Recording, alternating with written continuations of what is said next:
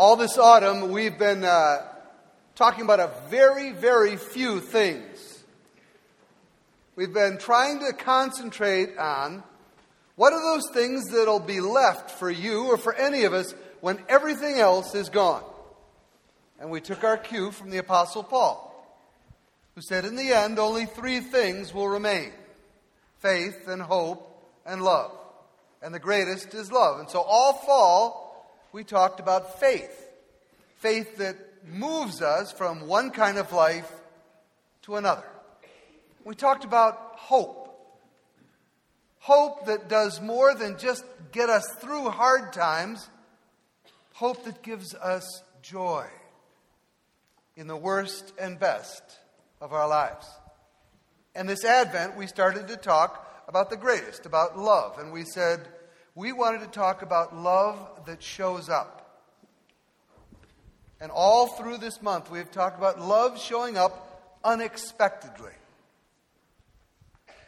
Dan just read the part of the story of God where love shows up unexpectedly, almost unnoticed. And I'd like to continue that story and talk about what comes next.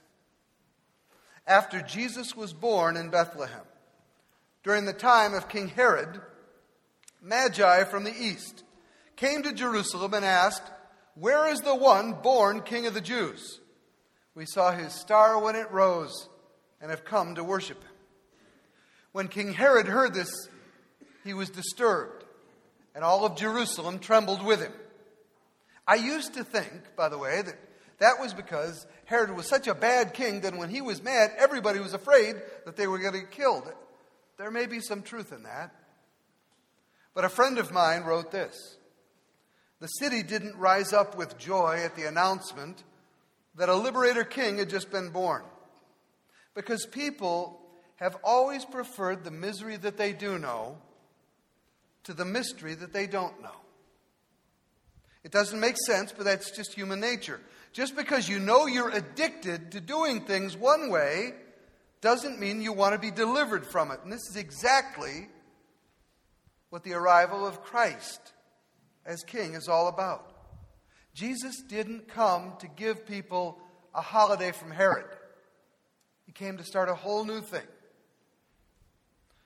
When Herod called all the priests and teachers of the law together, he asked where the Messiah was to be born. In Bethlehem in Judea, they said, for this is what the prophet wrote. But you, Bethlehem, are by no means least among all the rulers of Judah, for out of you will come a ruler who will shepherd my people Israel.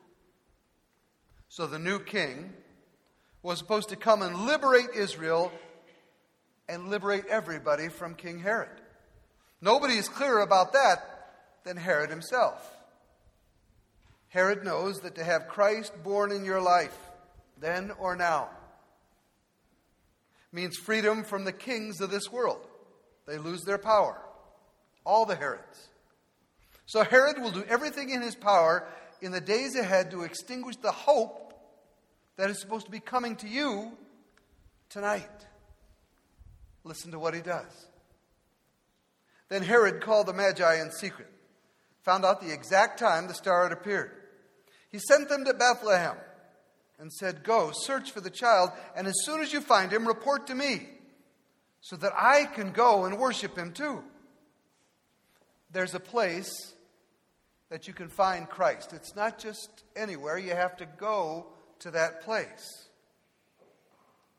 Jesus said that some people will come and deceive us, saying, "There's the Messiah," or "Here's the King."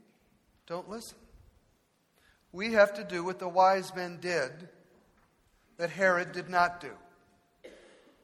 We have to seek God out. If we sit still like Herod did, we'll never find the Christ. Back to the story. After the Magi heard the king, they went on their way. And the star rose again ahead of them, and they were overjoyed, until it stopped over the place where the child was. Coming to the house, they saw the child with his mother Mary, and they bowed down and worshipped him, opened their treasure chests, and presented him with gifts of gold and frankincense and myrrh. And having been warned in a dream not to go back to King Herod, they returned to their country by another way. Growing up a little Catholic baby boy, I heard this every year. And this was my favorite part of the story because it talked about the gifts. And that tied into my idea of Christmas. It was about the gifts. Light brings the Magi and us to the Christ child. And the Magi emptied their treasure chest of everything that was precious to them, unexpected, fabulous gifts.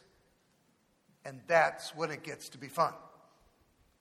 What is the best gift that comes to mind? What's the best gift you've ever gotten? Unexpected or expected? Best gift, not biggest. When I say what's the best gift, what do you think of? Hold on to that thought, because I want to give you just a little help. We wondered what an unexpected great gift would look like today in this world. So we spared absolutely no expense and set out an internationally known reporter to do research. And she came back with this report. This is Mandy Jester reporting, not live, from Nicollet Mall in downtown Minneapolis.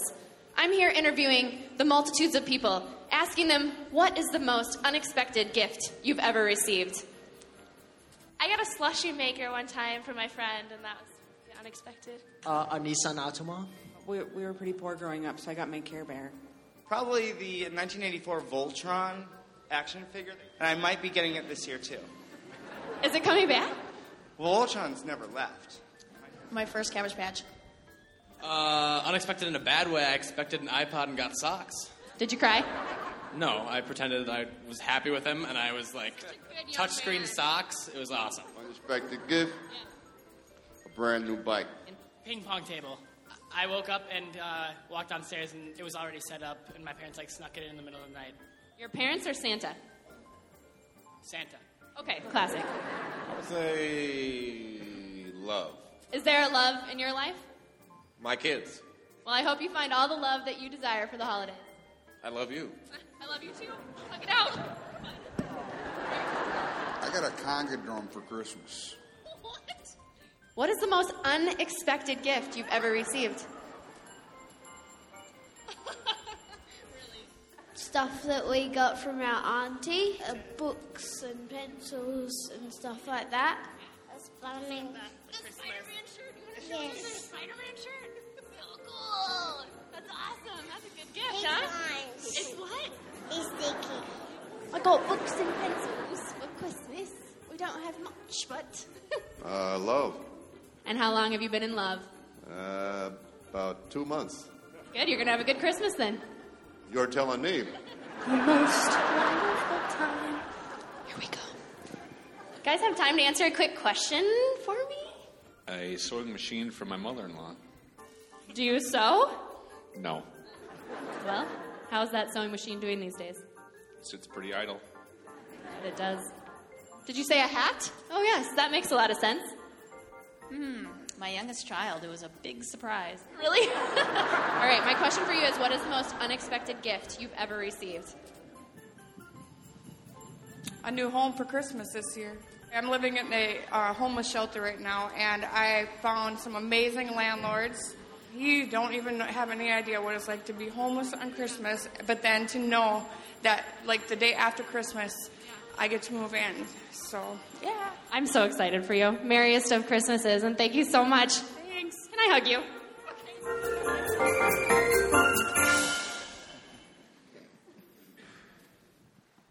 Sometimes a gift can change your life. Usually a gift is you go, oh, thank you. And occasionally a gift is a surprise. It's better than you thought. It's unexpected. I'd like you to turn to someone, if you're courageous, someone you don't know, but just turn to someone and say, when he talked about a special gift, what was the first thing that came to your mind? Can you do that? 1 minute. Just turn to somebody. What's an unexpected gift?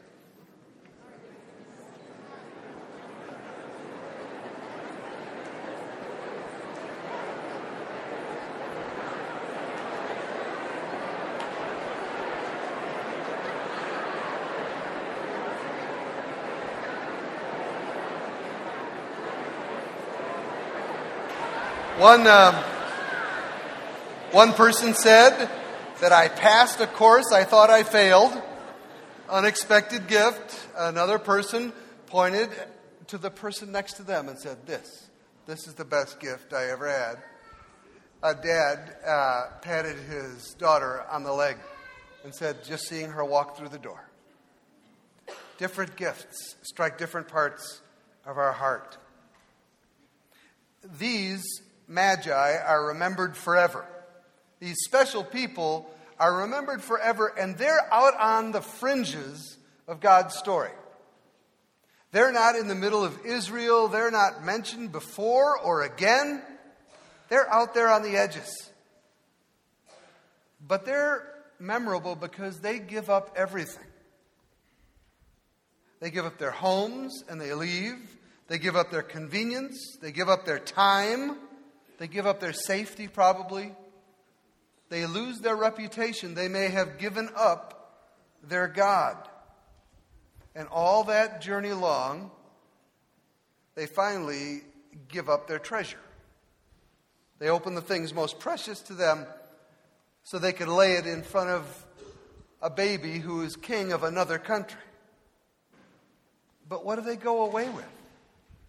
We talk about all the gifts we give, all the great gifts we've received, and yet somehow the idea of giving gifts to Christ, we'll talk about the Christmas offering, but that's not quite the same. What does God give to us? If Christmas is about gifts, what do the wise men go away with? The Magi, it says, emptied their treasure chests of all that was precious to them, and then there was room inside them for the gifts of the King. What does the Christ child have to give you? And is there any room in the treasure chest? Or are you likely to say, thanks anyway? In the face of a cynical, materialist, fast-paced society, what would be the best gift for you? The best gift you could get? I thought of the gifts that have meant the most to me. Laura asked me that a couple days ago, and there was the childhood chemistry set in 4th grade that I stunk up the house with. There were the gifts a friend inspired to give me, and I was so excited about this that I called him up at 7 o'clock in the morning, woke him up. There were the gifts that have been the best in my life when my daughters, who know me, give me a gift, or my wife, who loves me.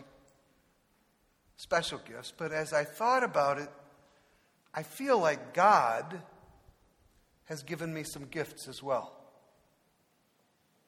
I think if I thought about the gifts of Christmas, would there be room in my treasure chest for them? Because Jesus offers you a gift. He says, I come that you might have life, real life, life in all its abundance, and not just get up and go to work, go to school, go to home, go to bed, go to the grave. There's more to it than that. I come that you might have real life. Do you have real life? Or are you just getting up and going? Maybe the gift from Jesus this year might look like this. Come to me, all those of you who are weary and heavy burdened, and I will give you rest. Some of you look tired, and it's not because it's after 9 o'clock. You just look weary. You've been running too long, too fast, too hard, and you need rest. Can you be slowed down enough to receive the gift of rest? Some of you would resonate with this gift. Jesus says, then neither do I condemn you. Your sins are forgiven. Is there something you're hiding? Is there something that's weighing you down with guilt or shame or fear? Either that nobody else knows or that somebody knows and they're holding over you? Do you need to be forgiven and have a fresh start? Perhaps the gift of Christ for you this year would be an answer to the seeming absence of God or the doubts you have about God. He says, I will never leave you or forsake you. No matter what you do, what you think, what you believe, what you don't believe, I will never leave you. Would you like to have that assurance that God would love you so much he would never leave you? The Apostle Paul lost everything else in his life, but he says, I have become absolutely convinced to this, that there is nothing in all of creation, not heights or depths, not heaven or hell, not life or death, not angels or demons, nothing can separate me from the love of God in Christ Jesus. Wouldn't you like to go to bed feeling that? Wouldn't that be a gift? Perhaps for some of you, you would want the gift that I have received this year. In the midst of all the stress, pressures, the anxieties, frankly, the losses of a tough economy and rough times for everybody,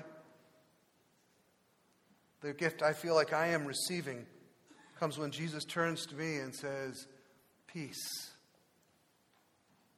Peace I give you. Peace. Not like the world gives it, but peace for your soul. It sits right over the knot in my stomach and replaces it with a sense of peace. What gift would you ask the King for as you went away? Would there be any emptiness in your treasure chest to ask? This part of the story ends by saying, after they gave their gifts to the king, they went home by a different way. They weren't the same. They went home by a different way. The light of the star had brought them to the light of the world.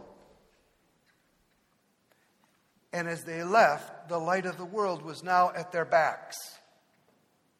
C.S. Lewis talks about that. He said, I have come to believe in Christ, not just because of who he is. I believe in Christ the way I believe in the sun, not only because I see it, but because by the light of the sun, I see everything else differently. As you walk away from this Christmas, will the light show you a different way home? Or are you just going to get up tomorrow and go back to Herod's kingdom and live like a religious person? The point of Christmas is not for us to make Christians of other people. The point is for us to become Christians for other people, so that they will see us emptying our treasure in front of the King and going out as filled people and sharing our treasure with them. You know, the story only makes sense if the wise men get there too late. Jesus has already been born. They didn't get there before or as he was being. It's afterwards. We don't even know how long afterwards. That reminds me that it's never too late. It's never too late to go home a different way. Never too soon to ask directions.